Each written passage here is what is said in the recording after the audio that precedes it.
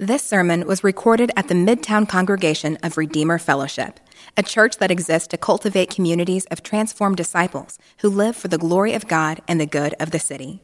For more information, visit redeemerkansascity.org. Today's reading is from the book of Matthew, chapter 6, verses 25 through 34. It's found on page 811 of your pew Bibles. Again, Matthew 6, 25 through 34. Therefore I tell you, do not be anxious about your life, what you will eat or what you will drink, nor about your body, what you will put on. Is not life more than food, and the body more than clothing? Look at the birds of the air. They neither sow nor reap nor gather into barns, and yet your heavenly Father feeds them. Are you not of more value than they? And which of you, by being anxious, can add a single hour to his span of life? And why are you anxious about clothing? Consider the lilies of the field, how they grow and neither toil nor spin. Yet I tell you, even Solomon in all his glory was not arrayed like one of these. But if God so clothes the grass of the field, which today is alive and tomorrow is thrown into the oven, will he not much more clothe you, O you of little faith? Therefore, do not be anxious, saying, what shall we eat, or what shall we drink, or what shall we wear? For the Gentiles seek after all these things, and your heavenly Father knows that you need them all. But seek first the kingdom of God and his righteousness, and all these things will be added to you. Therefore, do not be anxious about tomorrow, for tomorrow will be anxious for itself. Sufficient for the day is its own trouble.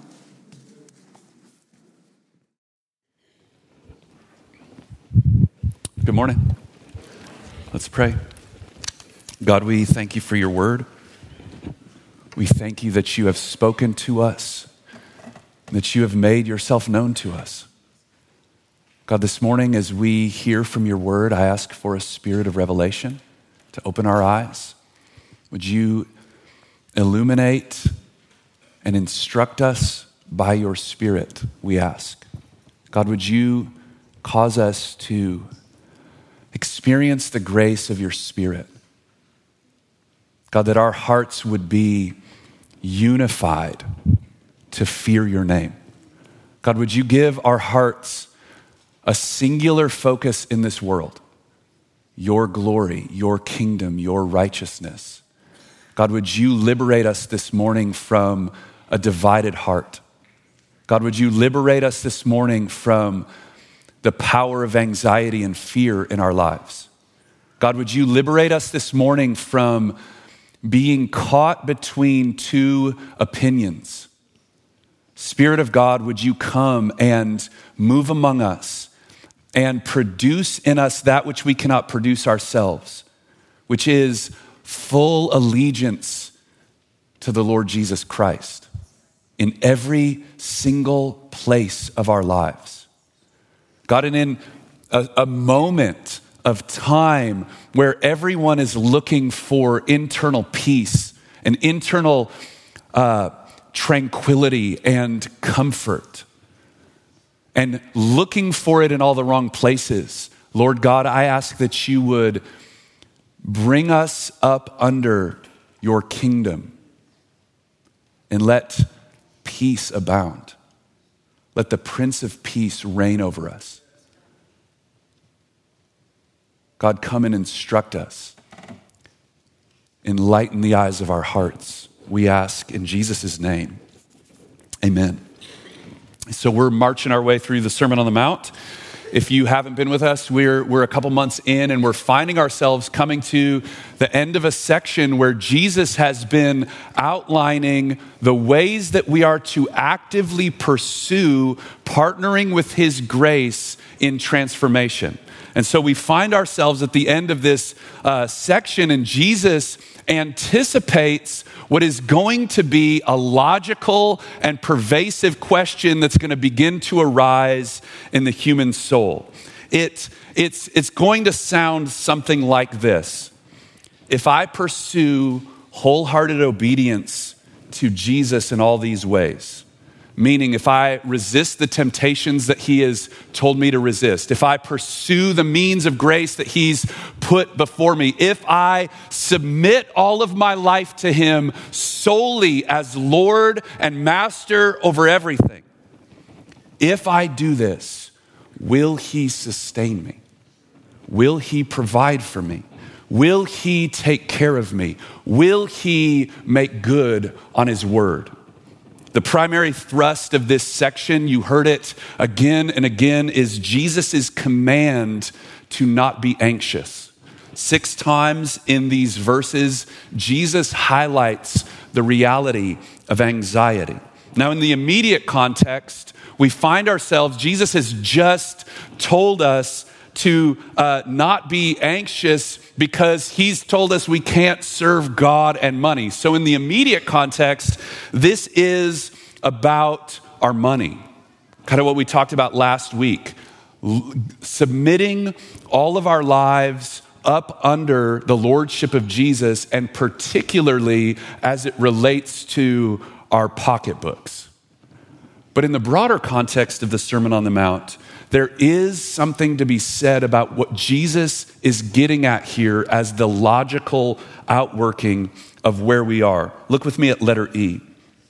The result of pursuing the values and the lifestyle of God's kingdom brings us to the place where we wonder if we'll be provided for, if we truly lay down our rights.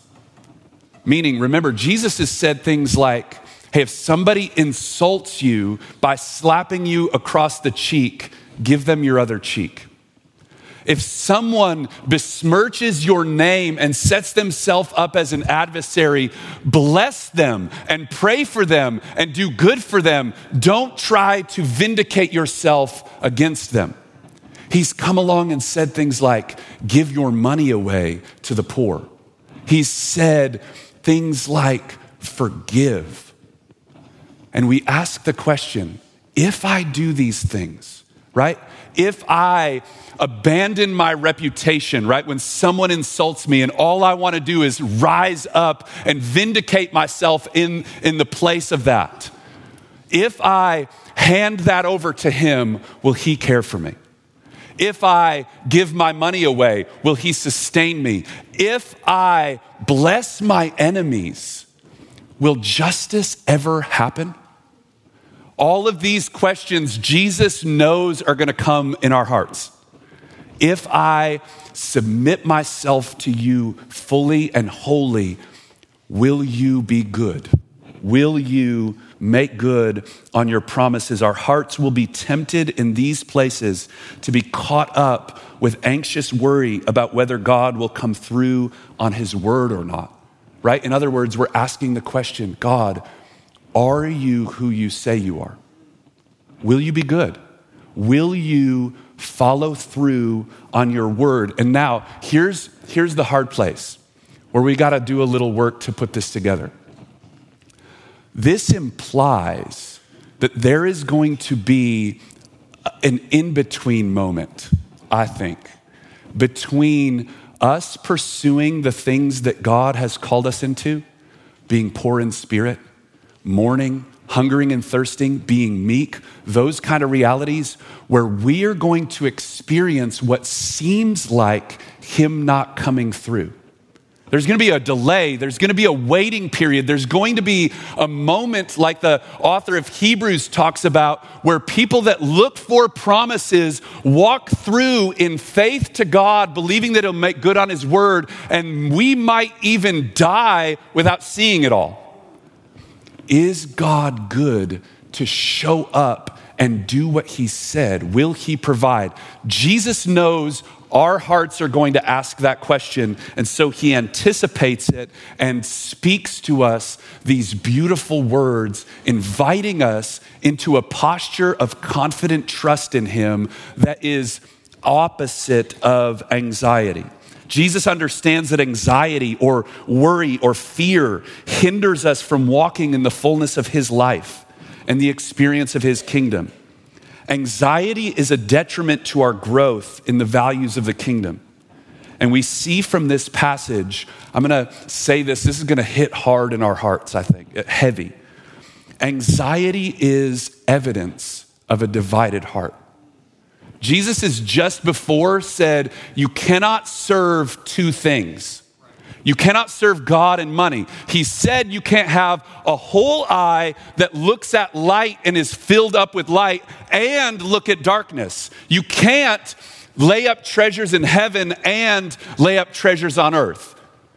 Then he immediately says, so don't be anxious. Anxiety here we see is evidence of something. It's evidence of our propensities to live a divided life. It's evidence of a divided heart. So we need to understand anxiety. Look at Roman numeral 2. To understand the nature of Jesus' exhortation here and his invitation to us, we have to seek to understand exactly what does he mean by being anxious. It's essential for us to know that Jesus is not in any way promising in this passage that his disciples will never experience hardship in this world. Okay, just get that out of your mind. If you hear this and think, man, if I just trust hard enough or I just believe enough, I'm never going to experience any kind of disappointment or difficulty or hardship or waiting, go ahead and just push that out of your mind. Jesus all over the place promises his followers that they will have hardship in this world, that they will have trouble in this world, that there will be difficulty and waiting and patient endurance that's required. He all over the place promises that to us. So Jesus is not telling us that things are just going to be peachy keen and really easy all the time. Jesus is instructing his disciples, letter C, how to live in the world. Although we will experience times of hardship and trouble, we can walk in our lives with a confident trust in him and in his promises. So to walk with an anxious heart is to possess unrenewed and fleshly narratives of how we see the world or how we see our circumstances in a particular way. This leads ultimately to our hearts being fretful about things on the horizon of our lives that we have absolutely no control over. Now let me just define this for you. Anxiety, worry, fear in this context is a felt reality, okay? And our emotions are often the product of two things: how we see things or what we believe to be true, and the inputs that we get into us by our circumstances and our senses. Let me make sense of what I mean by that. If you walk into a room that's dark and you see a stick on the ground, right? You're seeing something on the ground. If you believe that stick is a snake, what are you going to feel? Afraid, right? So what you believe to be true, meeting the circumstance that you are in, produces this experience in you, right? Anxiety, in a similar manner as Jesus is outlining it here, it has to do with how we see or what we believe to be true as we walk through our lives. Right? So I'm walking through my life, I'm obeying Jesus, I'm experiencing some hardship. What do I believe to be true? That is going to shape my experience of walking through that in my heart and in my soul.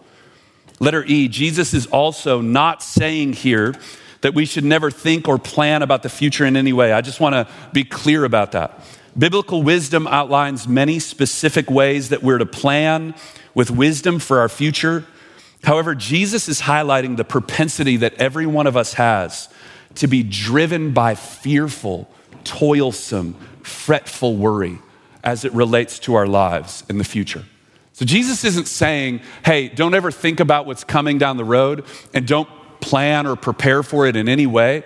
He's getting at the internal reality of how we walk into that.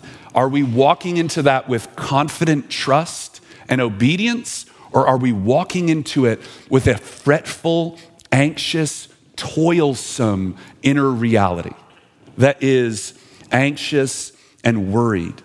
So Jesus declares here that anxiety is rooted in a spirit of unbelief. In this section, it's an outworking of a divided heart, one that's not singularly or wholly focused on the kingdom of heaven and the values of Jesus. Turn with me to the top of page 2. You can see Paul's statement, similar statement here in Philippians 4. Jump to letter H.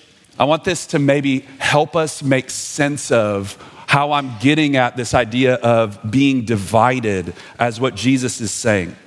Jesus uses this same word in Luke chapter 10 in the account when Mary and Martha Jesus is at their house and Mary's sitting at his feet listening to his words, and Martha's running around busy and distracted with serving. And Jesus highlights this to Martha. Look at verse 38 here. Martha was distracted. Okay, so we get here the overall interpretation of what Martha is, how she's engaging this moment, right? She's divided, she's distracted. She has lots of like irons in the fire, so to speak.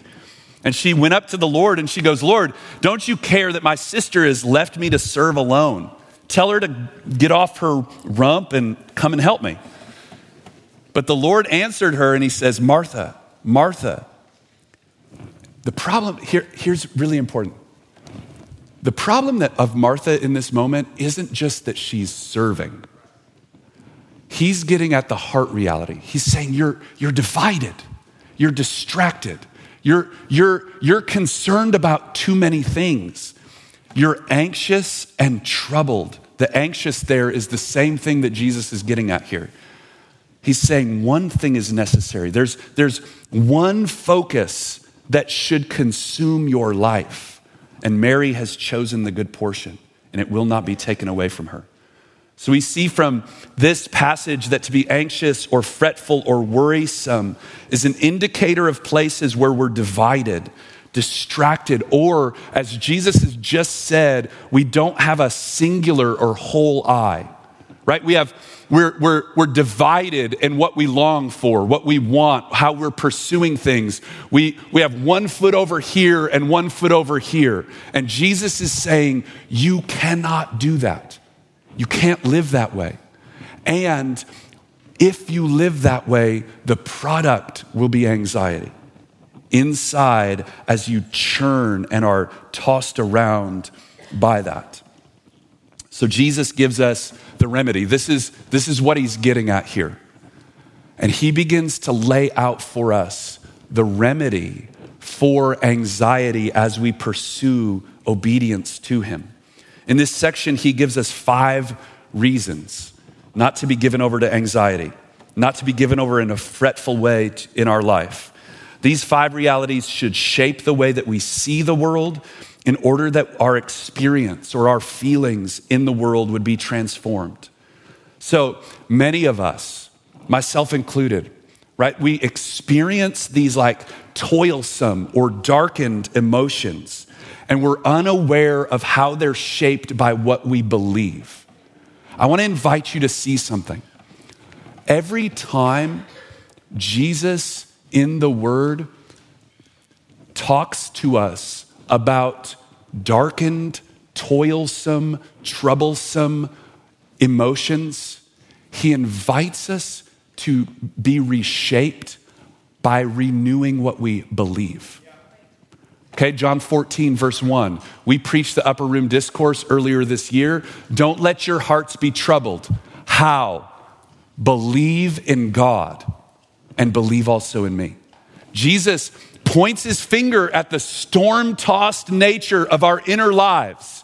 And he goes, hey, let me invite you to know what to do when the inner churning of your soul gets thrown around by every wind and every circumstance. He invites us to partner with him in renewing what we believe to be true every single time.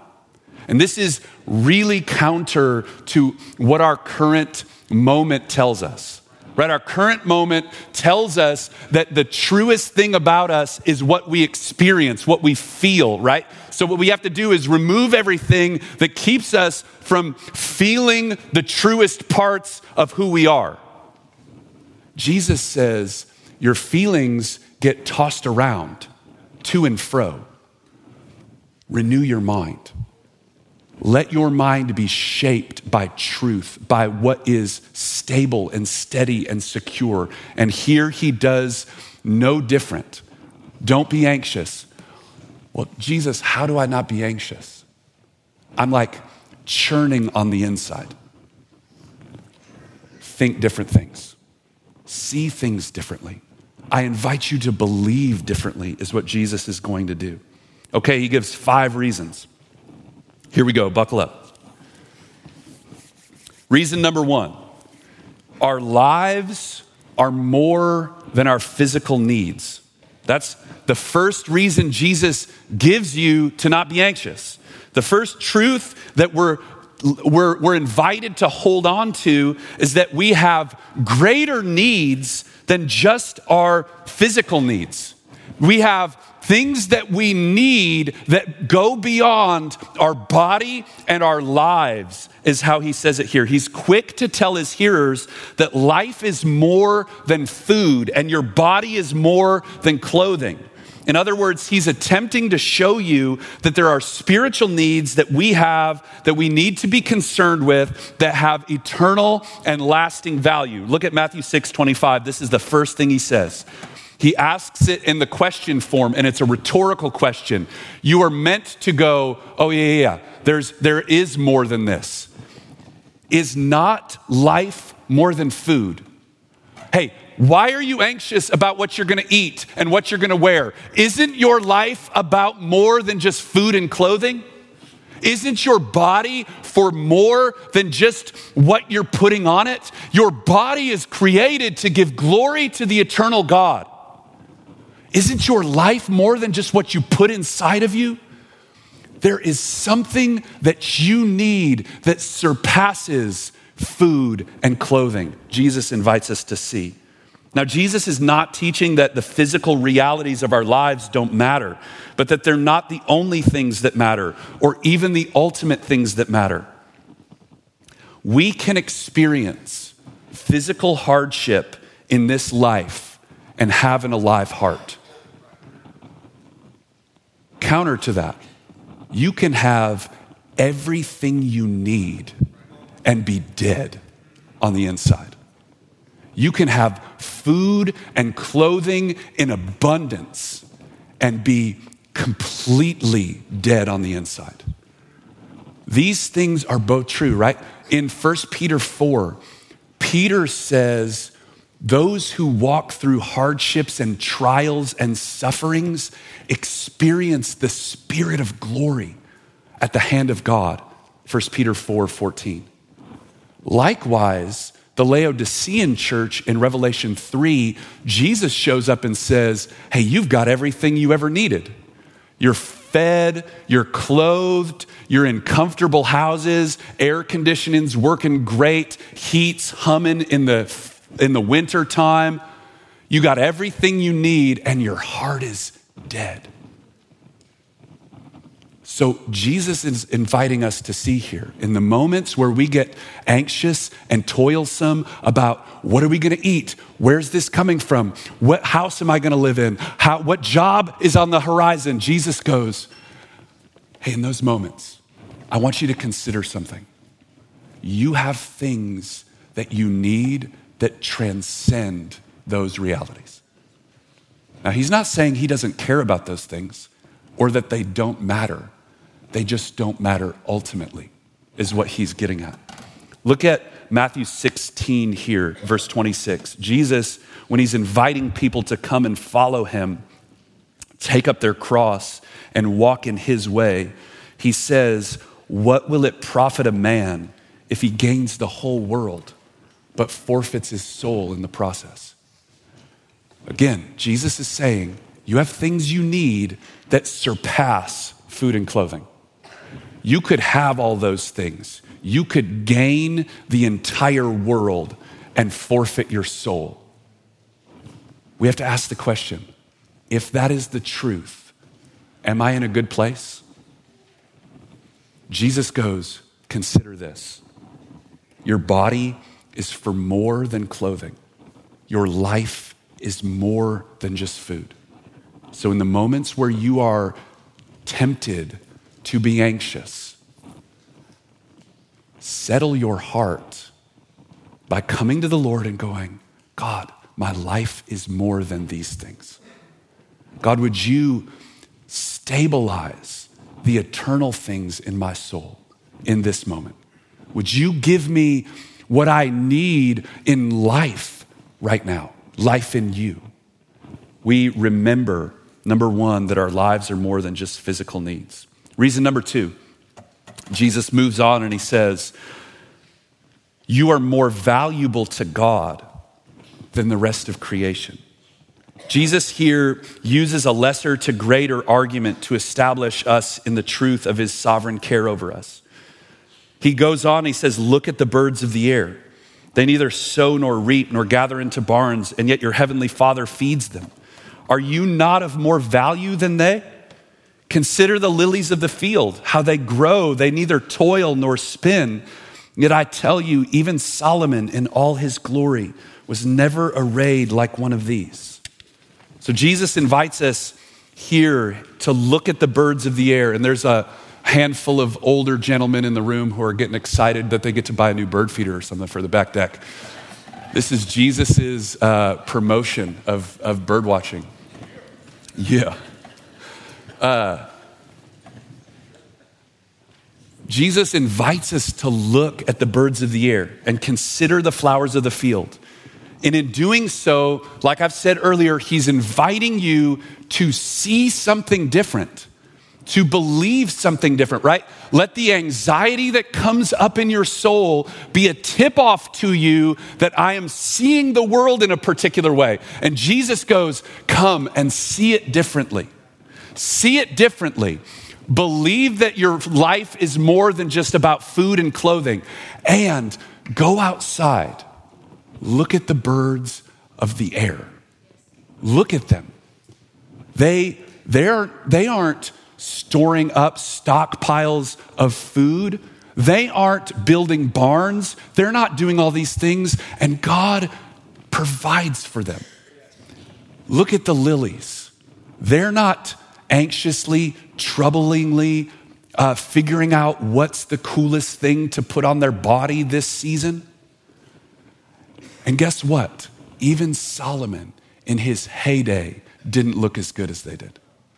That's what he's getting at, right? So it's important for us. Let me just narrate a couple things. Number one, this is not Jesus telling us to be lazy, as if he's saying like, don't work, right?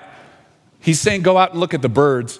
The birds still get out of their nest and go hunt for food and look for food and find it, right? Like he's not saying, hey, watch the birds. They just sit in their nest, open their beak, and like a hand appears from heaven with a worm in it. No, he's saying they get after it in the means that he has ordained. So he's not even saying, hey, don't be prudent about the future. There are plenty of animals that store up for the future that are industrious. There are places, in the Proverbs where it's like, look to the ant and how industrious they are and all that kind of stuff. So this isn't Jesus saying, just sit back, chill out, hang out, and God's going to provide everything. He's saying, go after what's in front of you. He's saying work. He's saying put your hand to something, but as you do it like the birds. They're not sitting there going, oh my goodness, am I going to find anything today? Oh my goodness, what about tomorrow? Oh my goodness, what if that bill hits 3 days from now and I can't pay it? What's going to happen to me then? Oh, surely I'm going to lose my rent. I'm going to lose this. I'm going to lose it. Like, they don't think that way. Jesus is saying, look at them.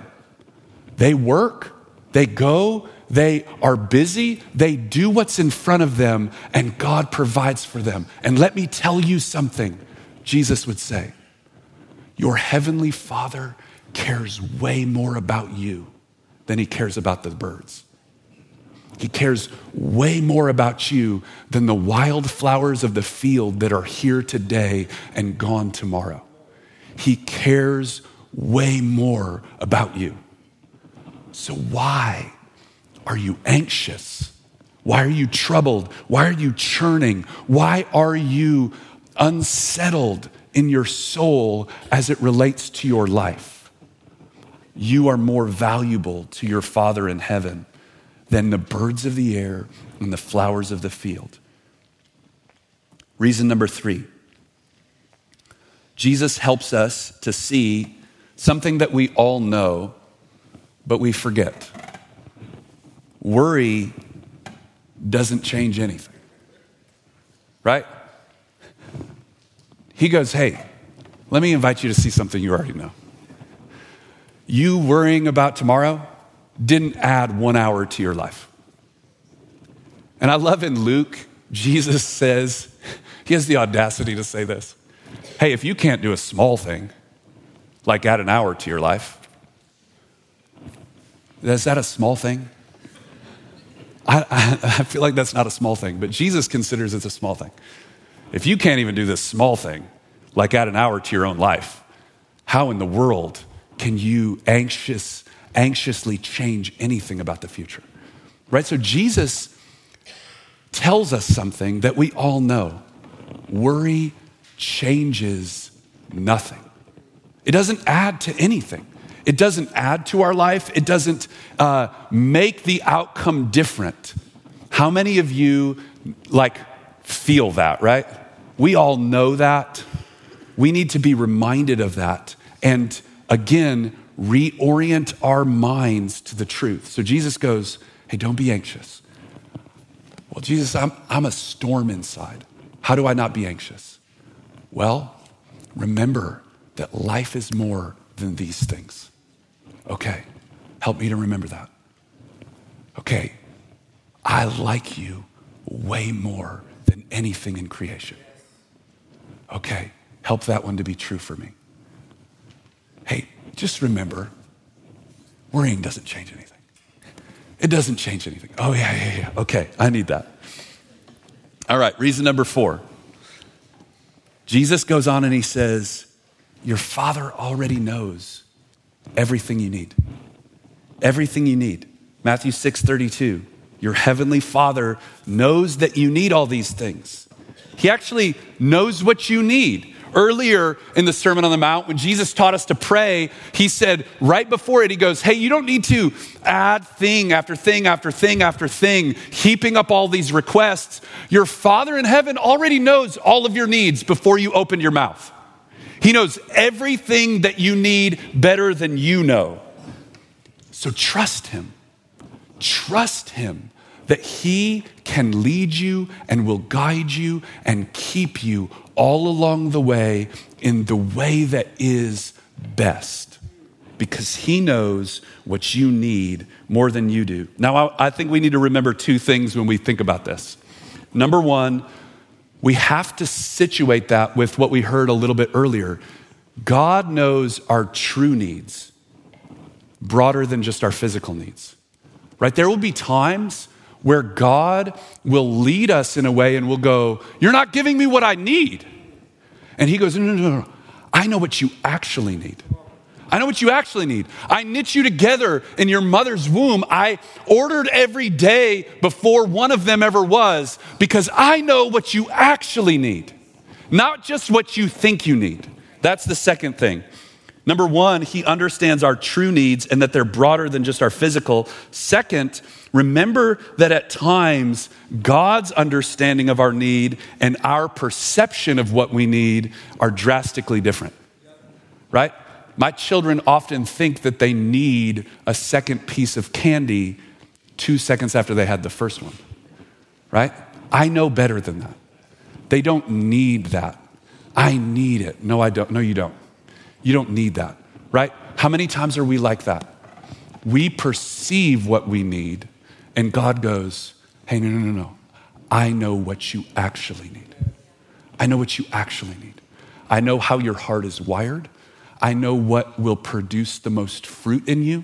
I know exactly the days that I have ordered for you and orchestrated for you.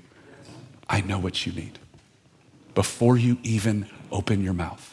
I know what you need. And reason number 5, Jesus invites us to understand that tomorrow Let it worry about itself. You just need grace for what you're walking through today. You just need sufficient grace for what's here, right? Because another news flash, not only does worry not change anything, you have no idea what tomorrow is, right? How in the world can you figure out through your limited perception exactly what's going to happen tomorrow?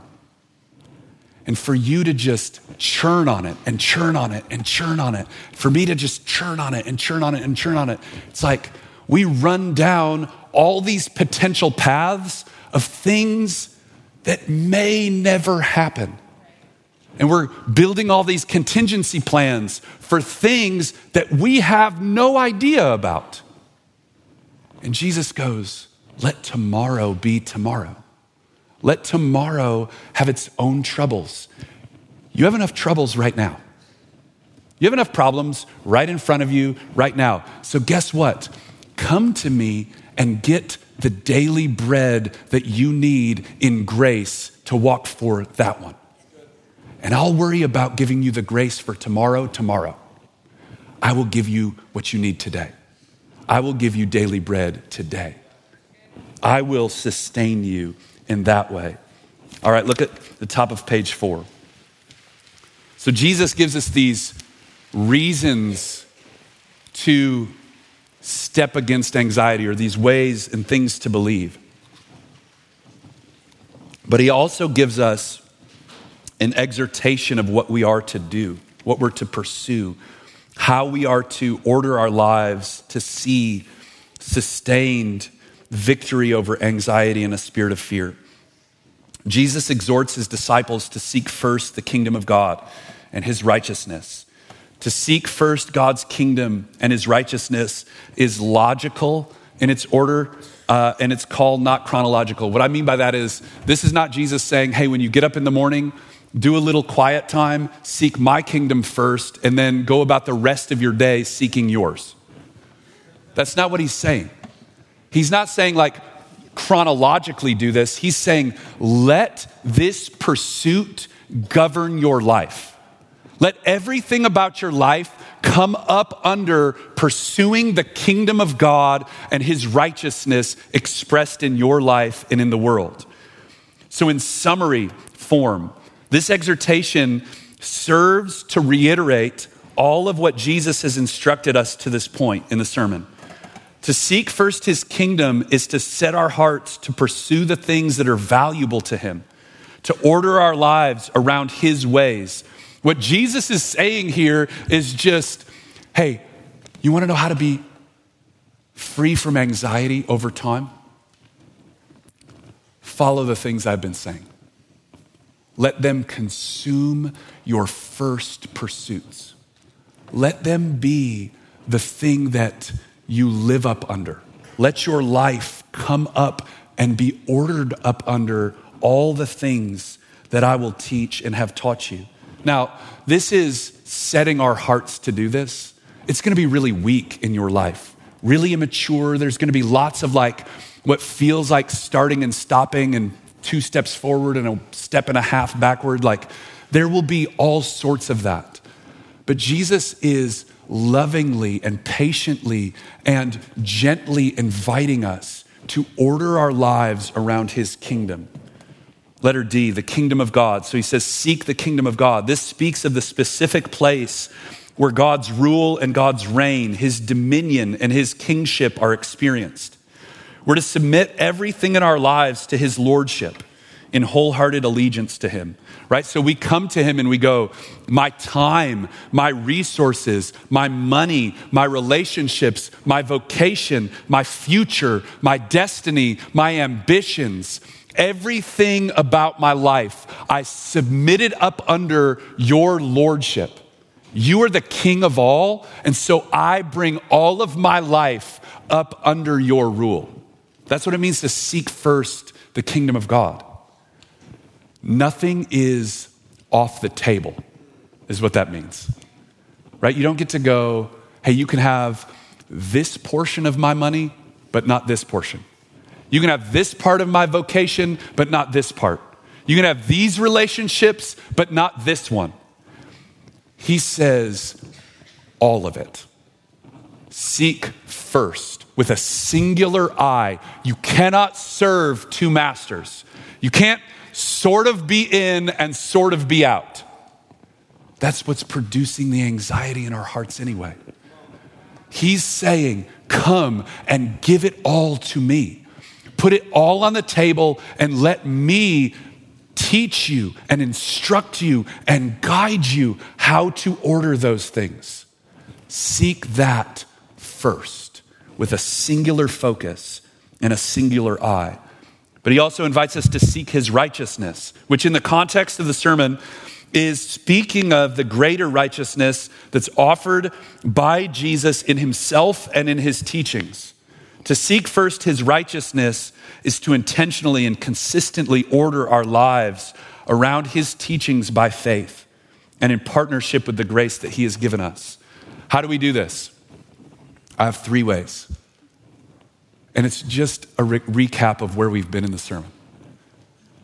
Number 1, we seek his righteousness by asking him and seeking to embody and cultivate the markers of his kingdom outlined in the Beatitudes. How do you seek God's righteousness? Blessed are the poor in spirit. I don't have what it takes. I have nothing on my own. Everything that I would bring is like filthy rags. I need God to come and be for me all that I cannot be in myself. I need him to do that both in my sin and in my immaturity and weakness and brokenness. Every part of who I am, I need God to be sufficient for me. Blessed are those that mourn. Blessed are those that hunger and thirst for righteousness. How do we seek first the righteousness of God? We ask him to cultivate those things in us more and embody those things in us more. We do that, we seek his righteousness by seeking to actively resist the temptations that Jesus outlined in Matthew 5. Anger, lust, divorce, false oaths, retaliation, withholding love. Jesus said, these sins choke out the life of my kingdom. They choke it out and the righteousness of God manifest in us. We actively resist them by repenting of them when we see them. Rejoicing in the free gift of grace that is made available to us in Christ, right? We don't have to beat ourselves up. We come and we repent and we receive and rejoice in the mercy of God made known in Christ Jesus. And we actively wage war against them in our lives. This is where Jesus says the things like, if that thing causes you to sin, cut it off. Get rid of it. Get rid of it. Actively wage war against it by the grace of God. So we seek to embody the Beatitudes. We resist these temptations to sin that all of us experience. And then we actively pursue the means of grace that he has just outlined for us. Each one of these puts us to receive God's grace by putting us more and more into a position of weakness, right? We empty out ourselves of our resources, of our strength, of our own ability to enact our desires in the world. We empty ourselves out and we come before God and say, you alone have to do this. We do that consistently over time. Look at letter F. Jesus calls us to singularly order our lives around submission to him. He is to be our Lord and our master. Our treasure is to be in heaven, not on earth.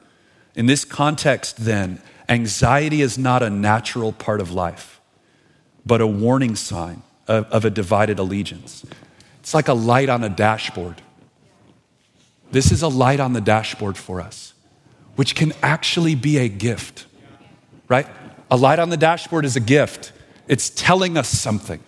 It's telling us the reality of something. There's a presence of something in the engine going on. And Jesus has lovingly and graciously showed us how to come to him to receive his truth in those places. We are to repent of this and submit our lives again to Jesus and his kingdom. So Jesus then promises that for those who seek first his kingdom and righteousness, all these things will be added.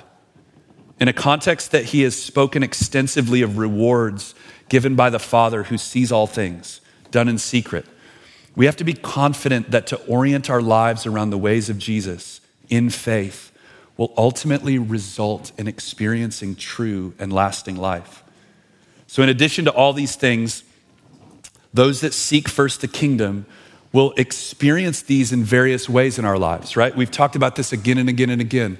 The rewards of God as we pursue him. You'll experience his provision of, I will add all these things. Seek first the kingdom and I'll add all these things. First and foremost, I think the answer to that is internally.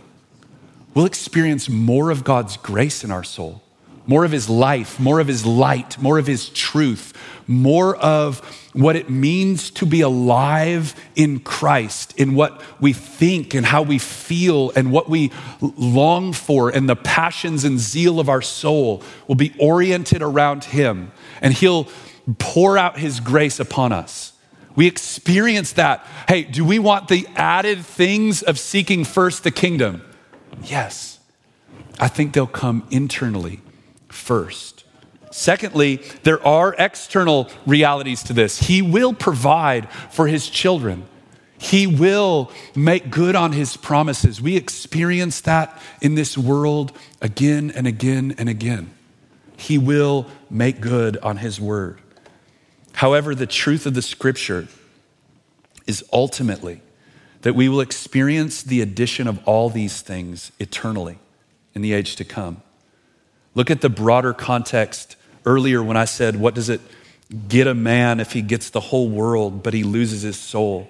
This is the context in which Jesus says that. Matthew 16:25. For whoever would save his life will lose it.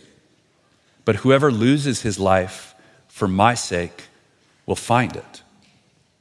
The Son of Man is going to come, and in that day he will repay each person according to what he has done. So as we close, I just want to say this, because I don't want us to have a misguided expectation here. There will be plenty of Christians who seek first the kingdom and do not see the fullness of God's promises made known in their life. Again, I mentioned it way back early in the sermon. This is the point of Hebrews 11. Hebrews 11 invites us to see that God is good and will ultimately fulfill every promise that he has made in Christ Jesus in eternity. And that even if we lay everything out before him and we die not seeing the fullness, we will, right? He won't leave one promise unfulfilled. He won't leave one thing in your life, one need met or unmet. He will not forsake us. So here's what the Bible invites us to see. It's this beautiful promise that you get throughout the Psalms. It's one of my favorite phrases in the scripture. Those that look to the Lord will never be put to shame. Do you know what that means? That means that you're not going to put all of your chips into this basket and end up being regretting of it. Like going, man, I missed it. If I would have hedged my bet over here, if I would have kept some to myself, that would have been better for me. Jesus promises you, if you go all in with me, I promise you, you will never be ashamed of that. You will never be ashamed of giving everything to submit your life to my lordship. I will follow through on every one of my promises forever, and you will not be ashamed. Now that truth has the power to stabilize us in the midst of all the places where we feel anxious and toilsome and worried and fretful and burdened, right? I get to live in the midst of my life and trust in the God who has proven his faithfulness again and again and again and again and again and again. And I get to say, even if I don't see it right now, I will not be ashamed. You will come through. Amen and amen. Hey, would you stand? We're going to respond to the Lord, and how we're going to respond is we're going to rehearse and remember and partake of the sacrament of communion. And one of the beautiful things that we see in Hebrews 11 that demonstrates for us the difference between what the author of Hebrews was doing in that chapter and what we have. He says in that moment, these people just had to look forward in faith. Hey, we get to look back to the reality that God has fulfilled his promises in Christ Jesus. Though they aren't fully manifest and fully consummated, he has demonstrated fully and finally in the life, death, and resurrection of his son, Jesus Christ, that which provides absolute anchor for your soul. You can look back and be sure, is God going to provide? Look no further. He who did not spare his own son, if he gave him up freely for you, how much more will he not provide all that you need now that you're joined to him? So we're going to come and celebrate that. If you look to Jesus alone, if you believe that, if you put your faith in him and him alone, you're a Christian, and we want to invite you to come and partake of this meal with us this morning. The way we take communion at Redeemer is you tear a piece of the bread off, dip it into the cup. We have wine in the stoneware, juice in the glassware. We'll have servers up front, in the middle, in the balconies, and we'll have a gluten-free station to my right, to your left. If you're in the room this morning and you don't put your faith in Jesus, we want to ask that you not come take this meal with us. This meal is a marker or a signifier and a seal of another reality. This meal doesn't do anything in it itself. It points to the reality of Christ's death and the grace that is available in him by believing in his death. That's what this meal is for. So if you don't put your faith in the reality, don't feel the pressure to come and take the sign together. We'd invite you to stay in your seat, be where you are, maybe pray to the Lord this morning. But I'm going to pray for us now. Servers, you can come forward. We'll respond to the Lord this way. And like we do every week, we have people in the sanctuary that would love to pray with you, pray for you. If there's specific places in your life that you are asking the Lord to move, if he's stirring something in your soul this morning, if you're wanting to experience more of the grace of his truth in places where you feel anxious or toilsome, we'd love to stand and pray with you, pray for you, that God would reveal himself to you this morning. So we're going to respond in these ways. I'm going to pray for us, and then come forward when you're ready. Father, we thank you for your word. Again, we thank you that your truth is powerful, that it is alive. Jesus, we submit our whole lives to you right now. God, I just ask that even all over this room, as we prepare our hearts to come and receive this gift of grace that you have provided for us in Christ, I ask that you would give us the grace to say yes to you. God, would you take every part of us? God, would you let no part of us stay off the table or stay hidden?